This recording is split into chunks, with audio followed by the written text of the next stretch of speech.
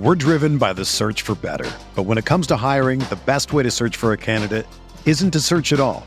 Don't search, match with Indeed. Indeed is your matching and hiring platform with over 350 million global monthly visitors, according to Indeed data, and a matching engine that helps you find quality candidates fast. Ditch the busy work. Use Indeed for scheduling, screening, and messaging so you can connect with candidates faster. Leveraging over 140 million qualifications and preferences every day, Indeed's matching engine is constantly learning from your preferences, so the more you use Indeed, the better it gets.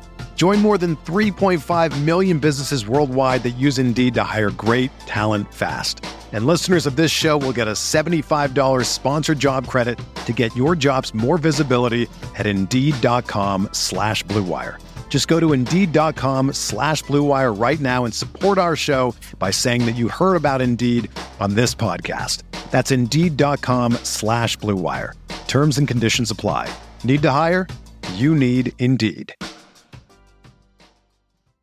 This podcast episode is brought to you by Coors Light. These days, everything is go, go, go. It's nonstop hustle all the time. Work, friends, family, expect you to be on 24/7. Well, sometimes you just need to reach for a Coors Light because it's made to chill. Coors Light is cold lagered, cold filtered, and cold packaged. It's as crisp and refreshing as the Colorado Rockies. It is literally made to chill. Coors Light is the one I choose when I need to unwind. So when you want to hit reset, reach for the beer that's made to chill. Get Coors Light in the new look delivered straight to your door with Drizzly or Instacart. Celebrate responsibly. Coors Brewing Company, Golden, Colorado. Support for this podcast comes from U.S. Bank. U.S. Bank wants to know how you reward yourself because they have cards that make every day more rewarding. Are you a points hoarder, cashback guru, low intro APR lover? With U.S. Bank, it's up to you because they have the cards to fit your lifestyle. So earn more whether you're shopping at a gas station or a grocery store, even while planning a staycation. Learn more at usbank.com/credit card. U.S. Bank credit cards are issued by U.S. Bank National Association ND. Some restrictions may apply. Member FDIC.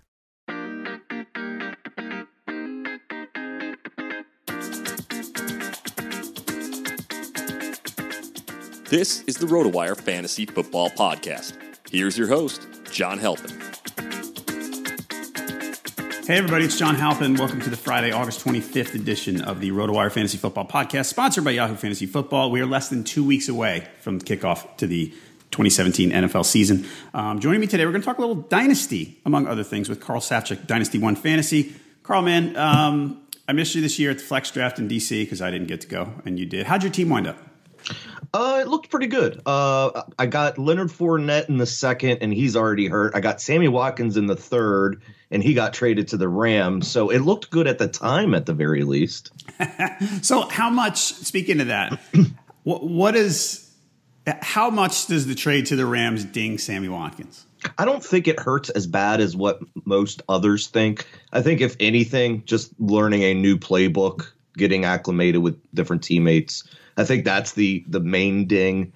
Look, I like Tyrod Taylor a lot. I'm not going to go out here and say that he's a bad quarterback like I've seen on my timeline lately, but he's not the best. A lot of what makes him great is what he does with his legs, and there's not a lot of passing volume in Buffalo. There may be a lot more passing volume in L.A. if we look at what Sean McVay did in D.C. last year.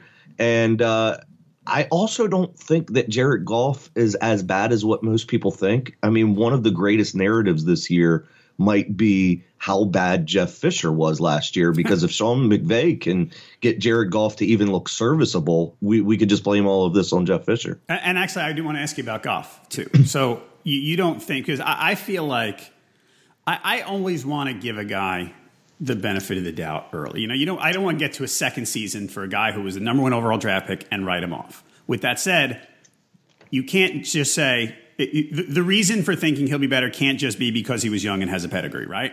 Right. But what did you see from Goff last year? I mean, it wasn't good.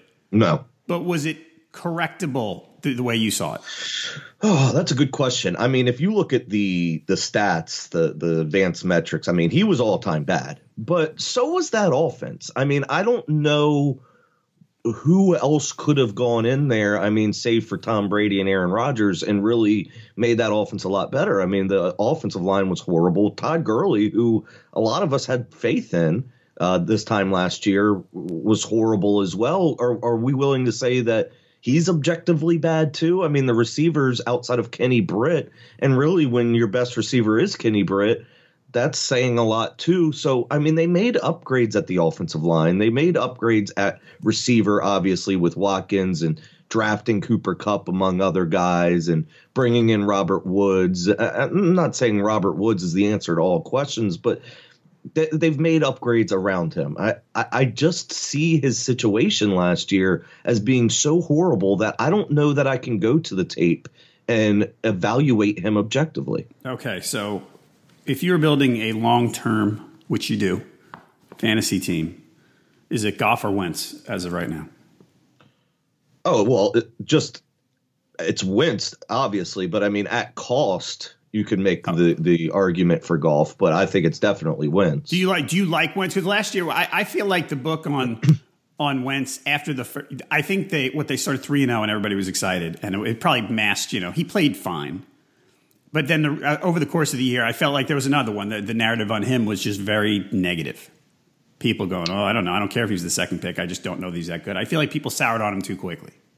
It's funny because last night I said on Twitter that, he wasn't as good as what most people think, but he had a good game last night. And our friend Joe Dolan chimed in and told me, well, a lot of people think that Wentz is really, really, really bad. So he said that there are polar opposite views on Wentz. I guess I didn't see that. I guess I'm more middle of the road. I thought he was okay last year, but our instincts nowadays are to make a rookie produce right away.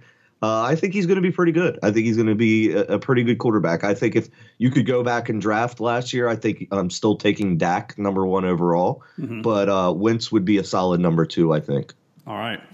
Everybody, before we move forward with more Dynasty and redraft talk, we would like to thank Yahoo Fantasy Football for sponsoring the RotoWire Fantasy Football podcast. You can sign up now for Yahoo Fantasy Football at rotowire.com/Yahoo. If you want to check either one of us out on Twitter, Karl is at Karl Safchick, Safchick. I'm at jhalpin37. You can also check us out at RotoWire or at RotoWire NFL. The latter has lots of player updates when we have them. All right, let's start out at quarterbacks. We're just going to go position by position. We will talk. We're going to talk mostly rookies, maybe some second-year guys kind of like Wentz and Goff that we just spoke about. But we'll talk about the long-term and short-term outlooks for a lot of these players. Let's start with Mitchell Trubisky, since he was drafted highest among the rookie quarterbacks. When he played the first preseason game, I wasn't watching, and I'm on and off of Twitter, and people's heads are exploding about, oh my goodness, Mitchell Trubisky. The Bears fans, Super Bowl, yay. I know they was joking around. But I watched, I'm no scout.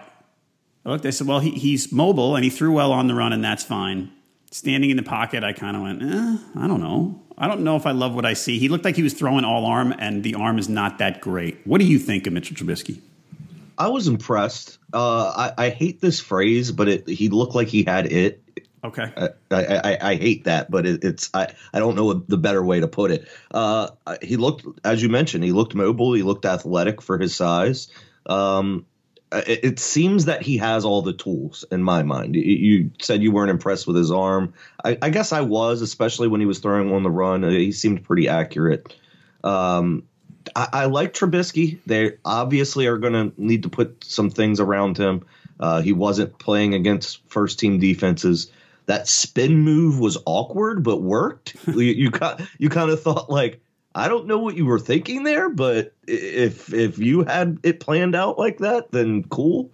I was impressed with what I saw. I'm still not taking him over a couple of the other guys, but I was impressed.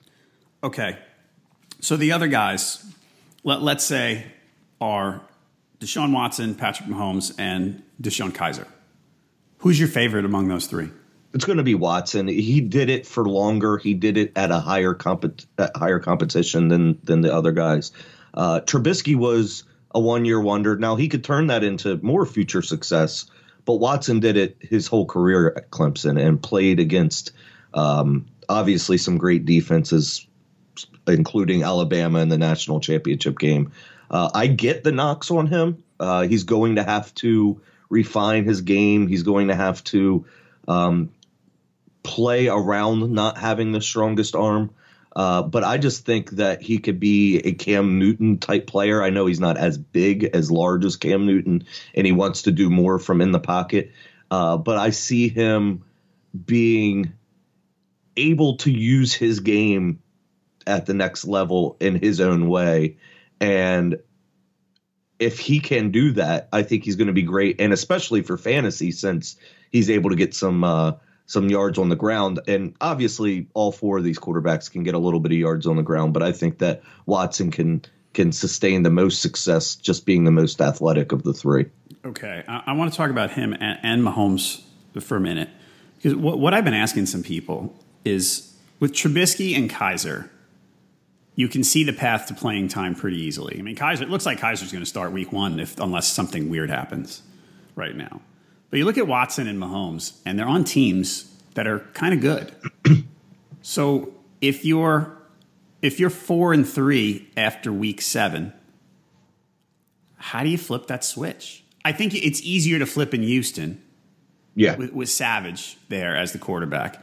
But how does Kansas? I mean, unless the Chiefs underachieve, is Mahomes going to play this year?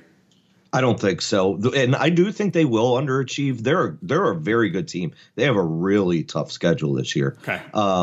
I think that even if they're underachieving and Alex Smith is not horrible, I think no matter what, the plan is to not play Mahomes this year. I think that they want to have him have a redshirt year. And that's why I'm not buying. That's not to say I will never be buying, but I just don't think right now is the right time for anybody that wants to be in the Mahomes camp. Okay. But do you like – I mean, the arm strength's a big thing. No, I do. That people love. Yeah. Yeah, I like all four of these guys, which is rare for me for a quarterback class. I like all four of them for vastly different reasons. I just don't think right now is the right time to buy Mahomes. I think you can possibly get him cheaper next year.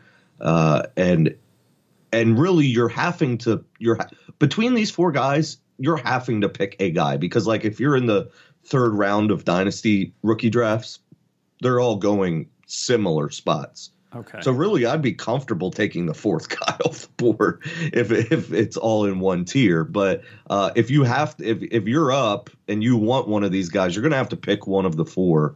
And Mahomes isn't that for me right now. Okay. So let's move to Kaiser, who's probably, like I said, probably the easiest path to short-term playing time. Literally right now, they're going to start him in the I don't know, when are they playing? Tonight? Tomorrow? This is Friday. I don't remember which day they're playing this weekend. But Kaiser's going to start, and it sounds like this train is rolling, that he's going to play. For short term, is this you obviously, if let's say you're streaming defenses in fantasy season, in redraft fantasy, you are always looking to kind of gang up on the rookie quarterback when you get a chance on a bad team, like which he is. But for instance, if you're going to stream a defense. I don't have the week 1 schedule in front of me. Would you rather target Kaiser or Hackenberg? Oh, that's Hackenberg easily. Okay.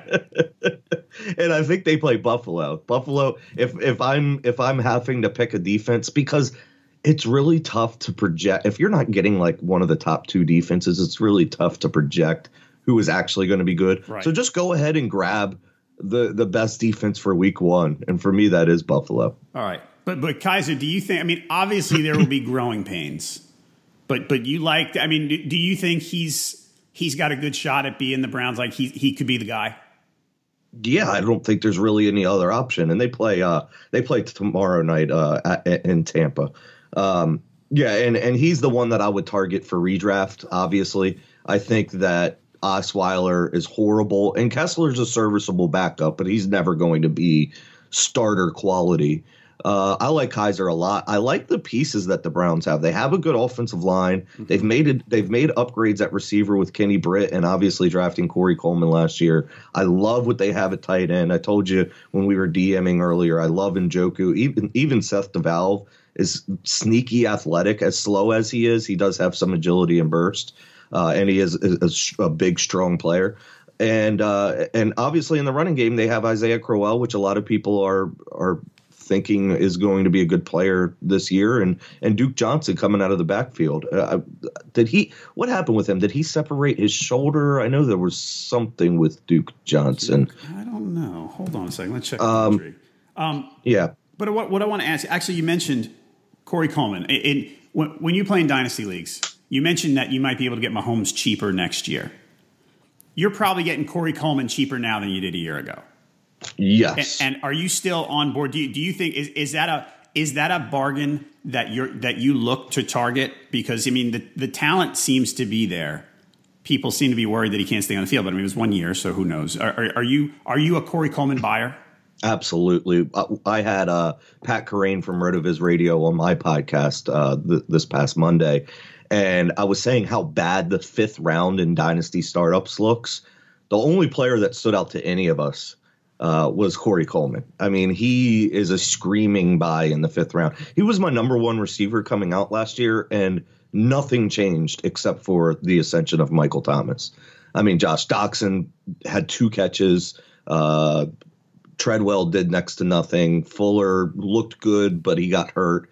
And Leonte Carew, who I was high on, just couldn't get on the field. So Corey Coleman's still my number 1 receiver from last year, except for Michael Thomas obviously jumped him. Yeah, I'm buying. And I think he's a great value right now in dynasty leagues and in redraft. Okay. Everybody, we need to thank our friends at Yahoo Fantasy Football for sponsoring the RotoWire Fantasy Football podcast. With Yahoo Fantasy Football, there are endless ways to feel the wins each week, whether it's a winning waiver claim, a winning piece of smack talk, or actually winning on the field. It's football in its funnest, best form, and where there's no such thing as an excessive celebration. Yahoo Fantasy Football is free to play, easy to use on a desktop or on mobile with the Yahoo Fantasy Sports app. You can sign up today at rotowire.com/Yahoo and download that app, which has been rated number 1 by the Fantasy Sports Trade Association for 3 years in a row. The Yahoo Fantasy App Messenger allows for all the witty banter and smack talk that your league can muster. The app is just as extensive as the desktop experience. It lets you draft, trade, check waiver options right on your phone, gives you in-depth player and matchup analysis to help you fine-tune your roster each and every week. Carl, how many teams are you setting waivers for every Tuesday morning? Oh man, I don't even want to think about that. Look, it's not as bad as many. I mean, some people are in like 60 leagues, and that's not a joke. I've talked to people that are. I mean, I'm in like 8, and that's still overwhelming. I've been doing this for 13 years. 8 is still way too many for me. I agree. I've cut down the last couple of years. I get down to about 5 just because I understand it's my job and everything, but it's no fun on Sundays to be rooting for and against that many people.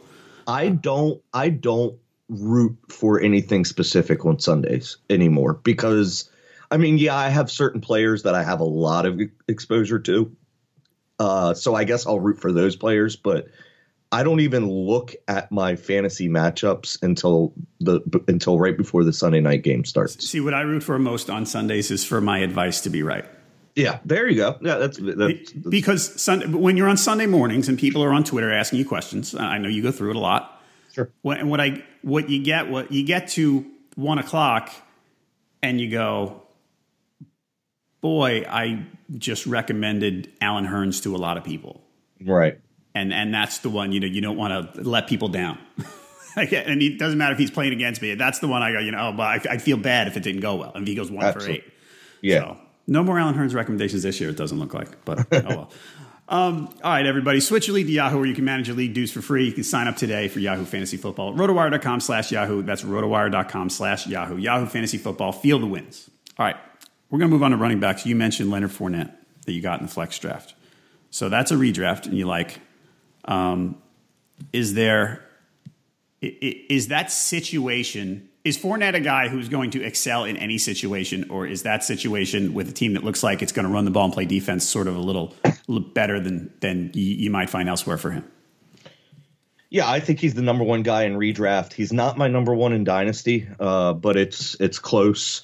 The lower leg, ankle, foot injuries do scare me, but I try not to pretend that I'm a sports doctor, and I try not to pretend that I know which injuries are more important or will linger. So I'm kind of letting that go. But I just think they want to give him the ball a ton. And I don't know I could say that for any of the other running backs. Okay. Yeah, they are going to get how many carries for Leonard Fournette? I mean, I said to someone yesterday, if he doesn't get 300, I think I'll probably be 300's excessive, but somewhere around there.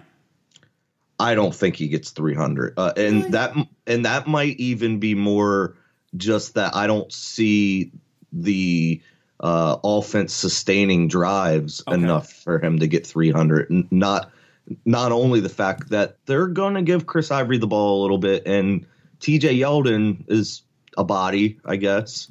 He may play a little bit on third downs. So, yeah, I would say 260 to 275. Okay. And the thing about sustaining drives is a good point.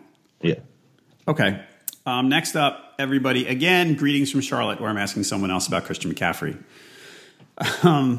Looked good again last time. He limited action last night. He's what I keep saying. He's a better runner than people want to give him credit for, and I'm late to the party. Why is that? I don't. Because he does the other things. When you see the versatile guy, you tend to think of him as he's a kick returner and he catches the ball and he's not that big and when you think of a guy like Fournette, he's sort of this big bruiser, and you don't think of a guy like McCaffrey running like that. I think the elephant in the room is that he's a white running back. Yeah, probably. That's probably true. And the history with white running backs is they're different because he's a small, quick white running back. And guys like that, you look at who else is like that? I don't know, Danny Woodhead. Right? It's a stereotype, but he's not Danny Woodhead. I get it. No, he's not. He's far more athletic. And Danny Woodhead's athletic, don't get me wrong, but he's far more athletic, and he profiles as an actual running back. He doesn't look like Danny Woodhead out there. He's bigger than Woodhead. And he's very athletic, and he's my number one running back for Dynasty. For redraft, I think that the demise of Jonathan Stewart has been greatly exaggerated. Yes. I think that he's still going to get a ton of carries this year. He outperformed Christian McCaffrey last night. Yep. He had one big run, too. Yeah. He played well. He's good. He's still a good back. Yes, he's still very good. I would see their carries as being sort of similar this year. Maybe 200 from each. And obviously they're going to get Christian McCaffrey involved in more than just running the ball, even though, newsflash, we just talked about this, he's really good at that, but they're still going to get creative and use him in different ways. But he's my 101 he'd be my close to my 101. He'd be my 102 behind Corey Davis in dynasty rookie drafts.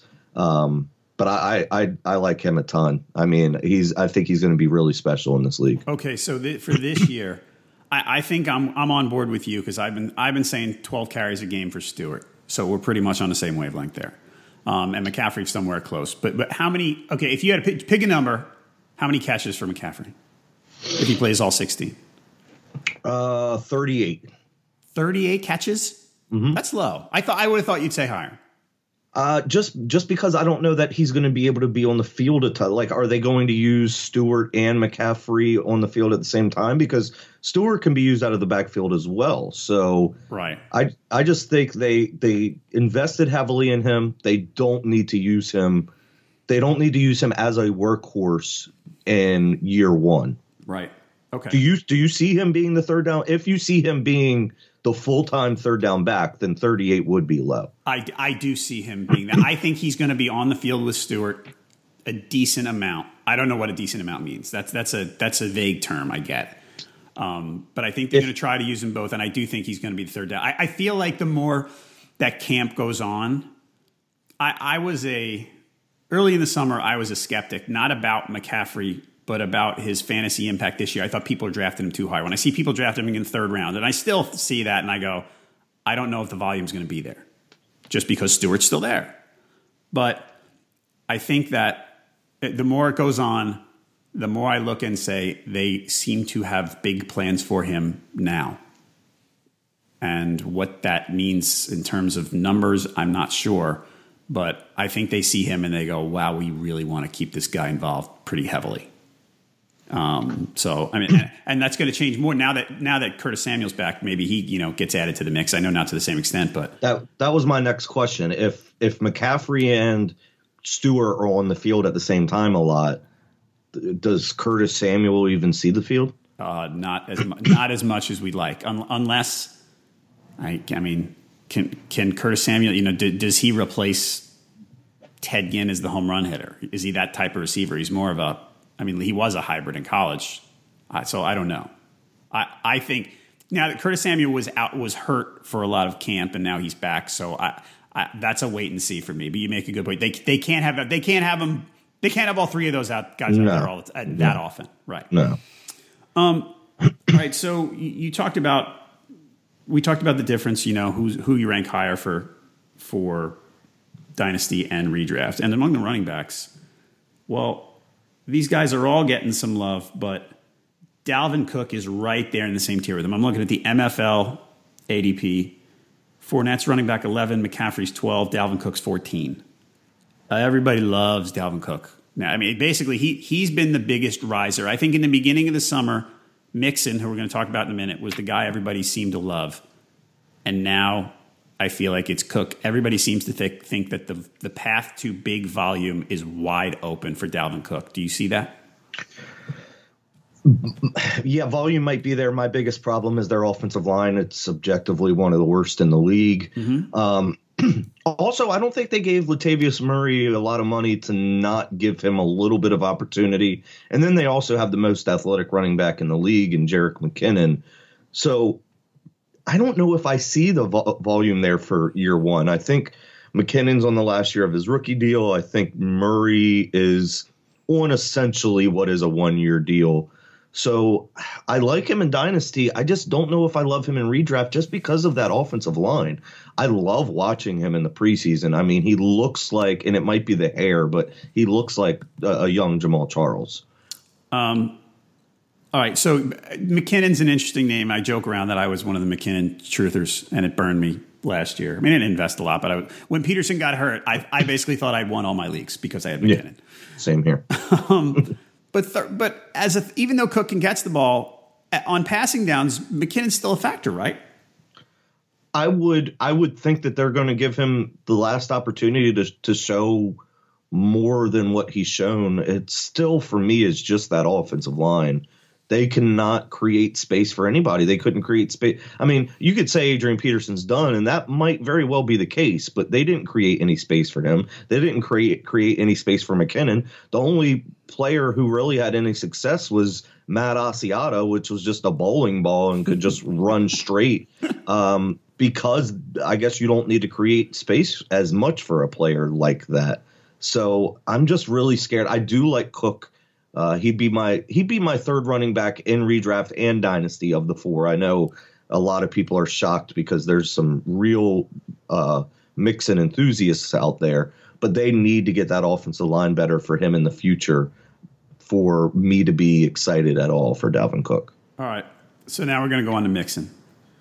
He was I feel like when he got drafted, a lot of fantasy analysts who kind of were doing somersaults. They loved him. Meanwhile, he can run, he can catch.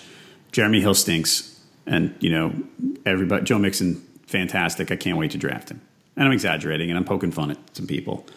But you and I had a Twitter exchange, and I think you were saying some things about Hill still being there, and I joked that I had been telling people Jeremy Hill's not as good as we thought, but he's also not dead. Right. So Mixon. What kind of workload share do you think we're looking at here? I still think Hill is in play here to get 10 carries a game and maybe some goal line work. Yeah, I would agree. And Jeremy Hill, we're talking about the guy who has the second most rushing touchdowns over the past 3 years. Yeah. So in the whole league. So I think trying to figure out who to play there is going to be difficult. You can have Jeremy Hill for way cheaper than Joe Mixon right now, and he's the starter. He's outplayed Mixon so far in the preseason. And I mean, you could look at the yards per carry. You can look at the way the coaches are talking about them. Mixon was never going to be a buy for me. And I know this seems like oversimplification, and in a way it is, but I tend to stay away from players who have off-field trouble, especially from a dynasty mindset, because just the rate of reoccurrance, I would love nothing more than for every athlete to stay out of trouble and have success and make some money, take as much money from these billionaire owners as possible. And I mean, honestly, but just as a fantasy analyst and as a dynasty owner for the past 13 years, I've just seen it happen too much where these players do something stupid off the field. And it doesn't even have to be the same thing. I'm not even saying that he's going to physically assault somebody, but that poor decision making, I could see him getting in trouble for PEDs. I could see him getting in trouble for, recreational drugs or whatever it may be. I'm not investing in players like that, and it's not some sort of moral superiority. It's purely strategical. Yep. I can see that. Martavis Bryant, for instance. Yeah. Why would you invest in that guy right now? I mean, I might take a shot short term, but long term, no way. I think Martavis Bryant is at his peak in ADP, even as far as on field goes. I mean, he's being drafted really high. I know. I did get one share of him in redraft this year. I was doing a home auction, and the software glitched. I thought I was buying him for 13. I bought him for 19. Yeah, I think even Martavis Bryant's a good example of exactly what you were saying. But I think also just specifically in his case, he's being drafted at his peak for on-field potential too. I agree. That's the eyeball test for people. You look at that; he just looks like a freak, and people just love him when they see him and they see him make the big plays. They just love him. They say, "Oh my gosh, he's gonna." If only they threw to him more, which they're not gonna. But he's the number 3 guy in their offense. That's it. Well, this is what I said about Devontae Parker last night. Is he was always capable of making SportsCenter top 10. That was never his problem. So when he made that very athletic catch last night, everybody's like, Devontae Parker's back. He's going to do it. And I'm sitting here saying, like, being able to make that catch is one, a very good thing because, hey, you just made a great catch. 2, a very good thing because you're showing people that any catch is possible for you, right? So right. There's no catch you can't make. But doing that was never Devontae Parker's problem. Doing stuff like that consistently was his problem. Making the easy catch, running the proper route, those were Devontae Parker's problem. So let's not see Devontae Parker back on SportsCenter top 10 and think now he's a second round pick or whatever. I don't know what round he's going in right now in redraft, but I'm assuming it's probably 6th. Let me take a quick look. I'm going to go MFL as my reference, and Devontae Parker is going probably in the 6th. Oh, because I think. Hang on a second. Sorry, I always think people must get so excited when I'm scrolling through websites. Right, yeah, this is perfect radio. Well, while you scroll, I just want to make the observation, John, that I have your picture up in the top right corner, and I'm looking at a picture of Christian McCaffrey, and he looks like he's your son. You guys have very similar features. I got to put them together. I got to put them next to each other and check that out. That's pretty funny. Devontae Parker, 85, so at the 7-8 turn. That's not bad. Oh, okay. Wow. Yeah. No, that's not horrible. That's not horrible. But I suspect the way people were freaking out last night, that you could see his ADP get a bit of a bump. Everybody's saying that Jay Cutler is good for him. I don't see an upgrade from Ryan Tannehill to Jay Cutler, and especially not for any specific player. I just don't see that. So I'm just not. Look, I loved Devontae Parker coming out of college, but I haven't seen what I needed to see to verify my own scouting of him. he did what he did in college. He's been able to make great catches, but he hasn't done it consistently. So he hasn't even lived up to my own expectations. Somebody that was a quote unquote Devontae Parker truther. I said that Devontae Parker was almost as good as Amari Cooper, more so than not as bad as Kevin White, who he went behind in the NFL draft. And even though I guess I've been somewhat proven right about Kevin White, I don't know if proven right when he has so many injuries is fair of me to say, but I don't know that he's lived up to being nearly as good as Amari Cooper. I don't think that's even close. So for me, somebody who, touted Devontae Parker very highly, I feel like I was wrong. And then all these people who didn't like Devontae Parker now are jumping on, and I'm sitting here saying, wait, he hasn't even lived up to the guy who said he would be good expectations. Right. All right. I want to talk about a few more. I know we got all. That's okay. No, this is good stuff. I want to do let's say rapid fire on the other running backs, the other rookie running backs. Sure. Kareem Hunt's one that's a lot of buzz with Kareem Hunt taking some of the first team snaps from Spencer Ware. I kind of like Spencer Ware. I do too. Do you? Is the Kareem Hunt love getting a little crazy for you? Yeah, so I went over my first 3 picks in the flex draft. Spencer Ware was my 4th round pick. Okay. And everybody kind of was like, you already have 2 running backs and you only have Sammy Watkins and you're going Spencer Ware. I think he's the guy in Kansas City this year. I think Kareem Hunt will get some play, but I think that the Kareem Hunt love is out of control a bit. A lot. I guess that's kind of the theme with a lot of these rookies for you and I tonight, right? That we're just projecting so much upon them. We talk about Christian McCaffrey and we both agree that Jonathan Stewart's still there. Everybody is in love with Joe Mixon, and you and I are both like, well, Jeremy Hill's not dead. And I guess the theme here stays the same. I think Spencer Ware is the best running back there, and even Charkandrick West, I think, could probably get 50, 60 carries this year. Mm-hmm. He's I had hopes for him a couple of years ago. That annoyed me. I kind of thought he was a sneaky little, could produce a little more. Plus, I like the nickname the Charknado. So yeah, Charknado was good. And he had a good run in this preseason, I believe. He was the DB caught back up to him, which he never had breakaway speed, but he had I think it was like a 50-yard run if I remember correctly. All right, next one up. You're in the D.C. area.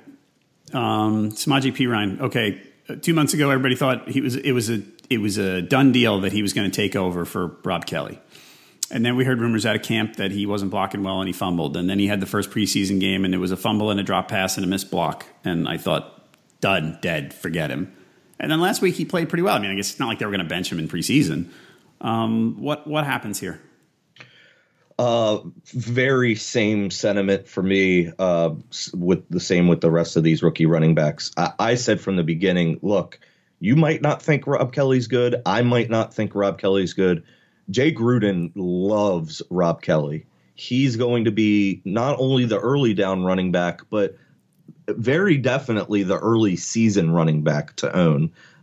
Whether Samaje Perine takes over late in the season and or long term for Dynasty, that's up to Samaje Perine. But Rob Kelly's going to get every opportunity to be the lead down running back.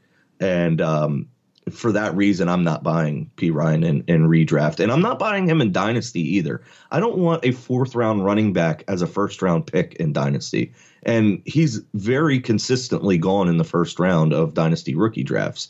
Give me a guy like Zay Jones, Kenny Golladay even. Give me any of these uber athletic wide receivers who, profile well to the NFL over a 4th round running back who, produced well at Oklahoma, but there's a reason he fell to the 4th round. And we're seeing it early that he's not being consistent in training camp and preseason. All right.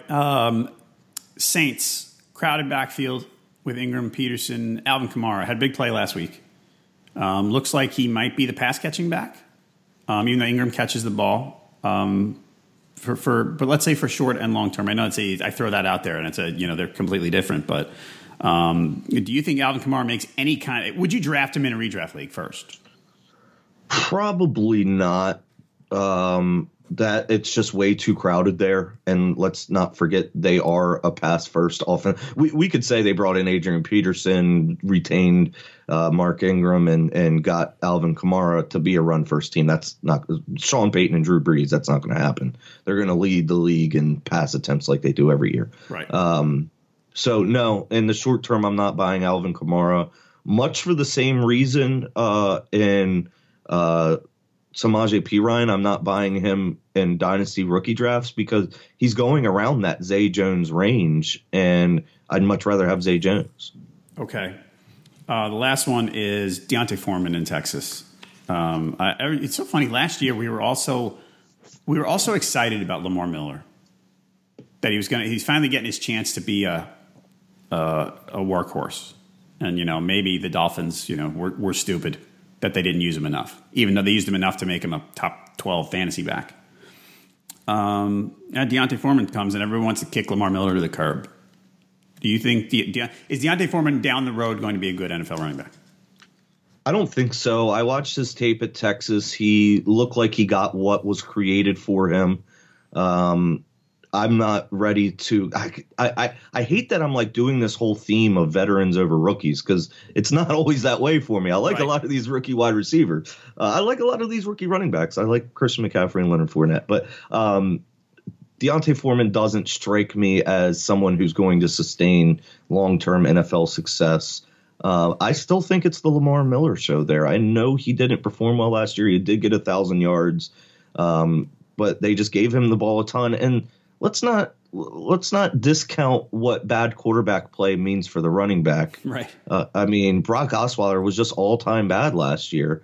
And, when teams can just load up the box, that's the result you're going to see. So I'm still buying Lamar Miller. I got him in a few redraft leagues. I'm not really buying many running backs in Dynasty. I like to play the zero RB approach and really look for value. But in redraft, it's Lamar Miller, and in Dynasty, give me somebody else at Deontay Foreman's price point. Okay. Everybody, we got to thank another sponsor, and it's SleeperBot. Football season is less than 2 weeks away. The NFL season kicks off on Thursday, September 7th. So it's time to, if you haven't fired up your fantasy league already, you need to kind of do it now. And I've been playing for a long time, as I keep reminding you. And, the tried and true platforms are great, but sometimes you want something a little different, look for some innovation. And I think we have that in SleeperBot. The app is really easy to use. You can set up a league with just 3 simple taps on the phone app. Really easy to invite people to join. It's got a full suite of features to help the commissioner, which we all know being a commissioner is a thankless job. So anyone that can make it easy on me to do that is great. SleeperBot looks really, really great. Cool draft board that you can cast onto a TV if you want to. Lots of fun animations. The app, it's just different, more modern than some, and social, which is great compared to some of the other ones you see. Now that I've seen it, I'm going to have a listener league, which next week, I promise, I've been teasing it for a long time. Next week, I will have some information about how we can have a listener league on SleeperBot. I really want you to check out SleeperBot. Just check out that app. Check it out in the App Store. Your commissioner and league mates, are going to thank you for it. Thanks a lot, SleeperBot. And again, I'll have information on that listener league next week. Okay, wide receivers. I can't, we've been joking around that we've been negative on people. I want you to be positive on someone. I know you can't wait to talk about Corey Davis. Yeah, I just think he landed in the perfect position. He was the number one wide receiver prospect, went to probably the number one destination. Pair him up with Marcus Mariota for years. There's nothing bad I could say about Corey Davis. What about for now? How soon is it going to take for Corey Davis to be an impact fantasy player? Well, just the time he missed concerns me, but I would still take him as the top rookie off the board in redraft leagues. I'm generally staying away from most rookies in redraft. I don't know his price point, but he'd be somebody, if I had to take a rookie wide receiver, obviously I'm looking at him. Corey Davis, ADP-wise, you're going to like this. Hold on. Now he's going as the 36th receiver off the board, so he's probably end around 8. Yeah, that's fine. I wouldn't mind taking him there. I haven't yet in any of my redraft leagues, so I guess there's other players in that range that I like better. But I'm okay with that. I don't think he's a screaming value, but I'm okay with that. As far as dynasty goes, I think he's just a great player to own. Just match him up with one of the league's best young quarterbacks, and I'm cool with that. All right, a lot cheaper to own. We had three receivers in the top 10. Davis, Mike Williams, and John Ross. A lot cheaper to own those two guys. But John Ross was hurt earlier in the summer. Back in the mix now. I know you really like him a lot. Yeah, I love John Ross. It's almost as if his speed is being used against him in an argument why you shouldn't own him. Like, people are comparing him to Tavon Alston and, Percy Harvin, players like that. That's just not him. He's a complete wide receiver that just so happens to have record-setting speed. Give me John Ross all day, every league I'm in, even in redraft, because you could get him like almost in the last round. Our pal Eric Young sniped me in the flex draft. It was like the second to last round. Eric, by the way, he wore the championship belt.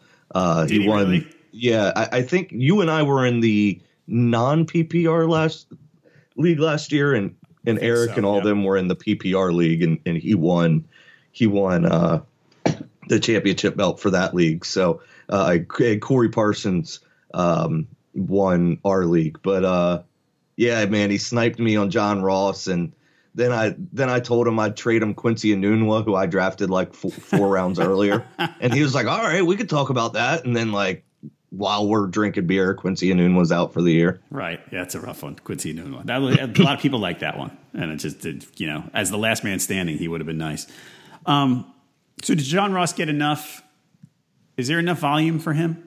Absolutely. Yeah, I think so. I think that obviously AJ Green's there and Tyler Eifert's there. But after that, I think he could be the third target in the passing game. I'm not a Brandon LaFell fan anymore. And Tyler Boyd, I think, is just a guy. Get it in the playmaker's hands, man. That's what they want to do. They didn't draft him that high for nothing. People want to discount draft position, and they shouldn't. That is the number one indicator of the number one standalone indicator of how good a player will be. And if you want to be lazy about anything, be lazy and take draft position into account. That's a good point. Yep. Yeah. Don't look at drops. Don't look at whatever athletic metrics. Just look at draft position. If you want a quick way to know how good a player will be, just look at that. Okay. The other guy that came to mind, you were trying to compare him to people. Ted Ginn was the other one that popped into my head that people want to compare him to, because he was a fast top 10 pick. Scott Fish, I think, mentioned, I believe it was Scott, mentioned that no one since Ted Ginn has been a top 10 NFL drafted wide receiver and was falling out of the first round of dynasty rookie drafts. Yeah, that makes sense. All right. The other top 10 pick was Mike Williams. And redraft Mike Williams is dead to us, I think, because his back injury, they don't know when he's going to play.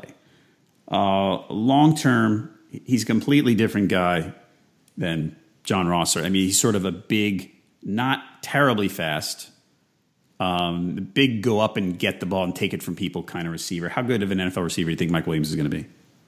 So it's interesting because I tell all of my followers and all of my listeners, I don't watch a lot of college football. Mm-hmm. The one team that I do watch is Clemson. I love watching Clemson. I used to live there. I went to a ton of games there. Being a Mike Williams fan, was telling people before the draft, hey, Mike Williams is good. He's not as good as what some of you think. Okay. Now, that being said, I think the narrative is completely flipped on its head, and now he's just horrible because of the back injuries. You can't touch him in Dynasty, and I think that's also incorrect. The back injury is going to keep him out for a while. Modern medicine is pretty good. Newsflash! We can rebuild him. We have the technology. I think he's going to come back, and I think he's going to be a pretty good NFL wide receiver. And at his price point, that's a buy for me. Okay. You talked about Zay Jones a little earlier. Zay Jones's fantasy redraft stock got a boost with Sammy Watkins' trade. Like you can now see a path to Zay Jones being the Bills' top receiver this season, right? You can almost see a path for him being the top rookie receiver. Okay. So you think what are their options? Jordan Matthews and, Bolden's gone. Yeah. There's not, Marquise Goodwin's gone. Right. So Charles Clay isn't very good. Is Zay Jones worthy of being someone's number one receiver? He was a second round pick, right? I mean, you seem excited about him. In what sense a number one receiver? You mean a team's number one receiver? A team's number one receiver. I mean, maybe it's not ideal, but there are worse team number one receivers. Absolutely, yeah. I really like Zay Jones. I think he fell to a good spot in the draft. He is very athletic. I mean, he is in like the 80th percentile or better in pretty much every measurable metric. You buy into that stuff? I mean, the Spark scores and things like that. I think that it's a good indicator. I don't think it's the end all be all. I'll be the first to say I need to see them on the field. But that is a good indicator of what a player can be. And look, we mentioned draft position. He was a high second round pick. So we have high second round pick. We have great situation, at least as far as opportunity goes and volume goes. And then thirdly, I mentioned this last, his athleticism. So, I mean, he checks all the boxes right now. And he's somebody I'm definitely buying in redraft and in dynasty. Okay. What kind of price do you think? So you're in a league that starts 3 receivers and a flex. Okay. You think if you have Zay Jones, you think he's going to be starting for you most weeks? Yeah, definitely. Okay. So if you're asking me if he's going to be a top 48 wide receiver, I would say so. Yes. Okay. I want to veer off a little bit and go to 1 second year guy, because I haven't talked about it a lot in a while, but I think he fits here because last year I don't know what kind of dynasty popularity he had before last year. It's Tyreek Hill. He's an unusual player. And I know that it's funny, we talked about this with McCaffrey. I know that my temptation with Tyreek Hill is to look at him as somewhat of a gadget guy. And that's a little harsh, but when the Chiefs basically cleared the way for him to be their number one wide receiver, I was shaking my head going, I know the guy's got ridiculous game break. He's as explosive as anyone in the league, but I don't know if I buy this. Do you buy it? To a degree, he's somebody, I know him being young doesn't make a lot of sense that I'm going to say this, but he's somebody I'm buying in redraft and not in dynasty. Mm-hmm. His situation is very similar to Zay Jones in that there's really nobody else to throw to. Obviously, we have Travis Kelce. He's going to probably lead the team in targets, but he is somewhat a gadget player. He was somebody that the Chiefs had to scheme to get the ball in his hands. He didn't have a high snap count last year, and that was even after he was having these game-breaking plays. So he's going to have higher volume than he did last year. I don't want to say he's going to have all the volume because he's just not that type of guy. But he is going to have higher volume than he did last year. And much for the same reason of Joe Mixon, I'm just as a strategical standpoint. Again, I'm not claiming any moral superiority here. Mm-hmm. As a strategical standpoint, I'm not drafting those type of players. Okay. I mean, the one guy who was trying to talk me off this one was Matt Harmon from NFL.com, because he does the reception, right? And he was talking to me about this, basically the separation that Tyreek Hill got. That would argue that the route running is pretty good. So, I mean, he was trying to talk you into Tyreek Hill. Yeah, he was the one who was basically challenging the position that I had, because he was saying, no, he can run the routes. What we know, I mean, the number was low compared to what other players did. He had one season and he was not really a full-time, like a real wide receiver.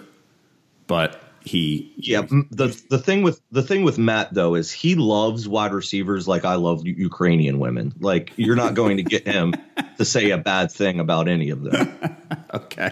The guy you mentioned earlier, Kenny Golladay, a lot of hype, and I don't mean hype negatively. hype this summer. And, the Lions, you look at them and you go, there's good players there. There's not is alpha a cheesy word to use?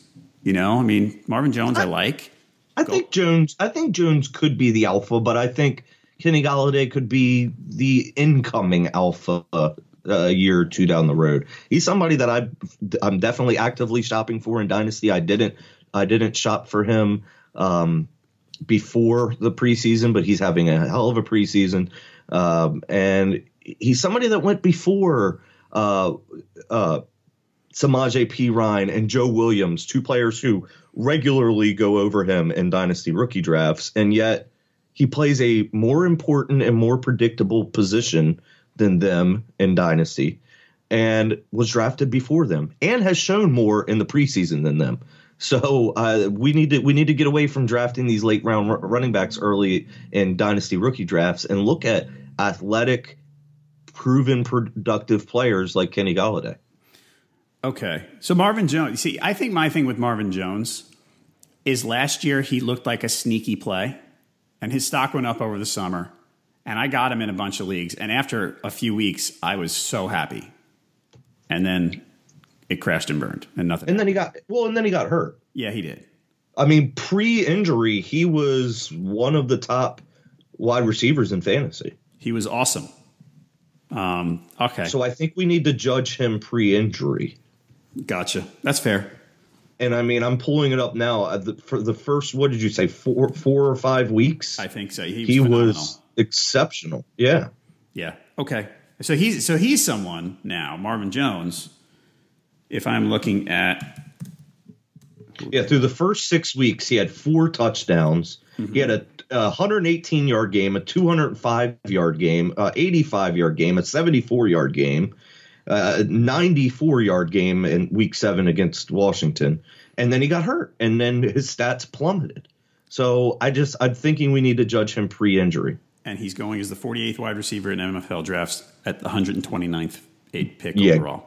Yeah, give me him there all day. I know I've been negative about a lot of players.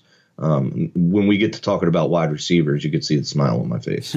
Okay. Last wide receiver I want to talk about. We talked about Curtis Samuel a little earlier, and I'm going to skip him for today. But Cooper Kupp, not playing this week. Last week, Jared Goff threw him every down, pretty much. Is he the stereotypical white slot wide receiver? Yes. Mm-hmm. I don't think we can bring up here's the problem is I talked about athleticism earlier. You asked me what I thought about athleticism.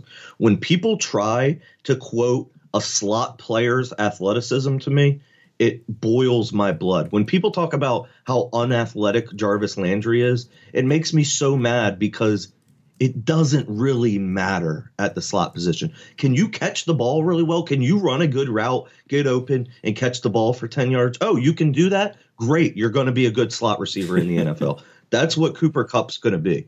So don't quote athleticism to me when talking about Cooper Kupp or Jarvis Landry or Jamison Crowder or any of these players. They get open. They have reliable hands. They run good routes. And they're, for lack of a better term, I hate this word as well, but they're slippery.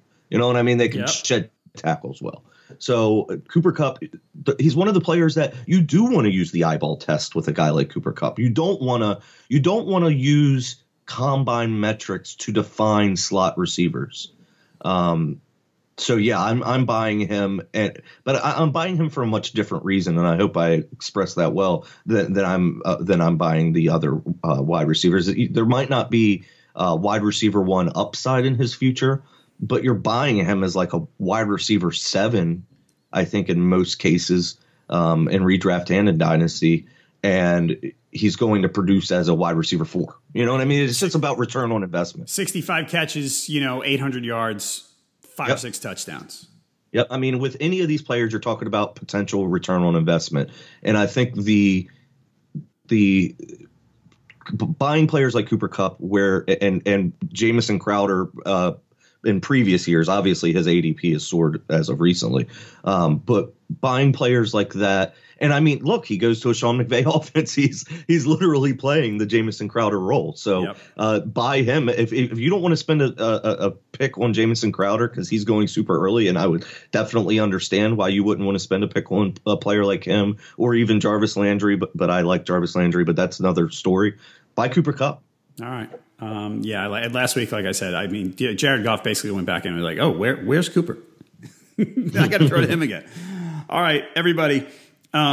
We recommend you go to fantasysportsmarkets.com. They've been sponsoring our podcast. We really appreciate it. Fantasy Sports Markets has the best DFS contests available with cash awards and big bonus prizes every day. As always with Fantasy Sports Markets, there's no salary caps. Draft whoever you want on your roster. Try the free-to-enter preseason football contest. The prize is a copy of Madden 18, which comes out today, right? I think it's today. Register today and enter promo code ROTOWIRE to get $15 in promotional credit towards your contest entries. It's available to all U.S. residents. Go to fantasysportsmarkets.com today. All right, we're going to close this out with some tight ends. O.J. Howard got drafted really high. Redraft-wise, I feel like a lot of smart people have been talking to me here in the last few weeks saying, well, the problem with O.J. Howard is that he's a good blocker. Yeah, that's exactly right. And they're going to play two tight sets, and Cameron Brate's going to be the guy catching the ball, and O.J. Howard's going to block. So you agree, basically. Yeah, and on the other hand, being good at being a blocker is going to make him a viable NFL asset for a long time. Yep. So for dynasty reasons, I'm not mad that he's a good blocker.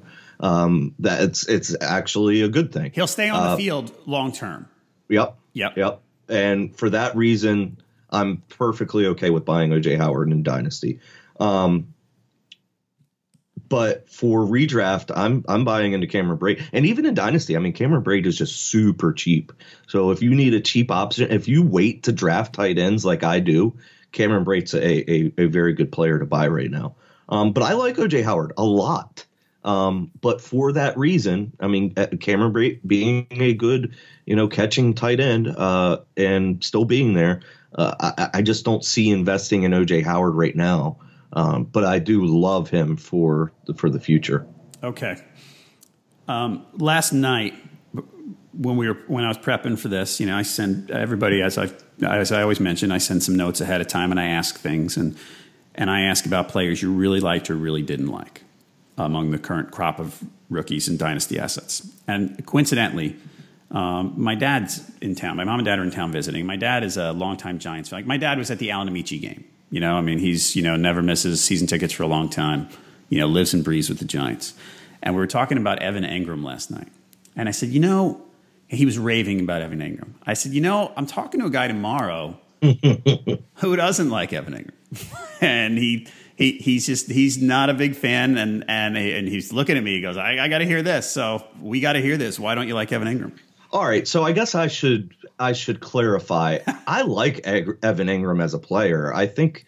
All right, here's the thing: Evan Engram isn't a tight end. He's a wide receiver. Mm-hmm. We're just going to call him a tight end for the rest of his career, but he's not really one, right? So, if I could have ranked my potential landing spots for Evan Engram, the Giants would have been 32nd for me. If he would have went to another team, put him on the Browns, switch him with David Njoku, I would have loved Evan Engram. But until they get an offensive line that can block without an inline tight end, until they don't have three better receiving options on the team, I don't see a way that Evan Engram stays on the field. Mm-hmm. When I said that I hate Evan Engram, I probably should have clarified. I hate his landing spot. Okay. I hate it. I mean, we're going to have OBJ, Brandon Marshall, and Sterling Shepard in on three wide receiver sets. Do you put Evan Engram on the field, or do you put a blocking tight end to help with a horrible offensive line? I just don't see. Which they brought one in, right? Ellison. What's that? Which they have Rhett Ellison to do that. I mean, just strategically, Rhett Ellison is better. It's better to have him on the field than Evan Engram, right? Just so they can deploy their other weapons. Do you bring a fourth wide receiver on the field, or do you bring in a sixth blocker? to me, having that bad of an offensive line, having Eli Manning, who is deteriorating, has a deteriorating skill set. Maybe we're all deteriorating, but has a deteriorating skill set. I'd rather have that sixth blocker on the field than have a fourth wide receiver on the field. So let me buy Evan Ingram in 2019. That's my plan. Got it. Because he is a sensational player, uber athletic. He's going to be making plays in the preseason because they don't need to deploy their best 11 men. But I just don't see any way in fantasy that he's a contributor now and maybe not even in 2018. Okay, and to your point about the blocking, yeah, anyone who's seen any Eric Flowers footage knows why the Giants need to keep Red Ellison on the field. Never mind the other linemen, but let's just single out Eric Flowers because I love singling out Eric Flowers as a longtime Giants fan. All right, but one tight end you do like, you mentioned him earlier a little bit, is David Njoku from the Browns. They traded up to get him, right? They traded up to get him toward the end of the first round, I think. Let's see. Yes, I think they traded up for he and Peppers. Mm-hmm. And they had the assets to do it, certainly. So David Njoku, I mean, another crazy athletic tight end here, right? Yeah. And you're a fan. Short term, does he? I when you see a guy like Kaiser, it's sometimes we fall into these easy explanations for things, and I think one of them is that the rookie quarterback likes to throw underneath to his tight end because it's an easy decision, you know. And if he's not willing to be patient, he's going to throw underneath to the tight end. Do you think that fits here with Kaiser and Njoku? I just love Njoku just as a player. I don't believe in the rookie quarterback to tight end thing. That's been kind of debunked. But I love Njoku as a player. I think, again, if I'm ranking potential landing spots for a rookie tight end, this is my number one as opposed to the Giants being 32 because they have a good offensive line. They can, and they don't have, three amazing wide receivers like the Giants do. They have two very good ones. We discussed Corey Coleman earlier. We like Kenny Britt. But he's going to essentially be their third wide receiver. And they can do that with him. And he might even be a little bit better blocker than Evan Ingram. So, again, with long-term NFL success, I don't think that he's a great blocker, but he has the athletic ability to be that. But I just love him. I wrote a hot takes article. We as a Dynasty One team, we had give us your most outrageous hot take. And I said that David Njoku will break Mike Ditka's, I think it's 52-year-old receiving tight end record. So, yeah, give me all the David Njoku. Redraft, Dynasty. I drafted him in the second to last round, I think it was, in Flex. I took Austin Hooper as my first tight end in the third to last round, and then paired up David Njoku in the second to last round. Everybody who's been listening regularly, Austin Hooper's name keeps popping up. By the way, yeah, I like it a lot. The Rams. So last year they drafted Tyler Higbee, and this year they draft Gerald Everett. And decent spot. Everett was second round this year, and pretty high. If I have it correct, I don't have the draft spots in front of me. Who's the tight end there?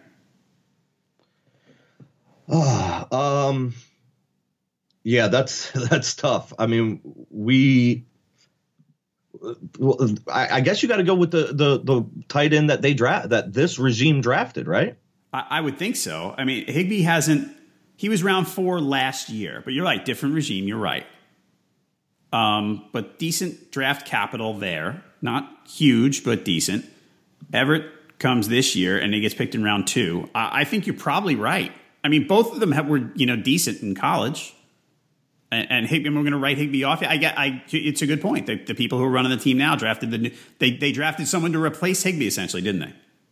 Well, I think they're two different tight ends. I think they drafted someone who profiles more like a Jordan Reed than, you know what I mean? Yep. Okay. Are you owning? Are you drafting Gerald Everett in Dynasty? I haven't as of late. There's the thing is, I love this tight end class from top to bottom. Yeah. I mentioned O.J. Howard and David Njoku. There's some guys later like Adam Shaheen and Jake Butt and even Everett. But I've been ending up with Shaheen around that range. Okay. Because as I mentioned with the quarterbacks, you just got to pick your guy when you're in that tier with a lot of rookie tight ends. Right.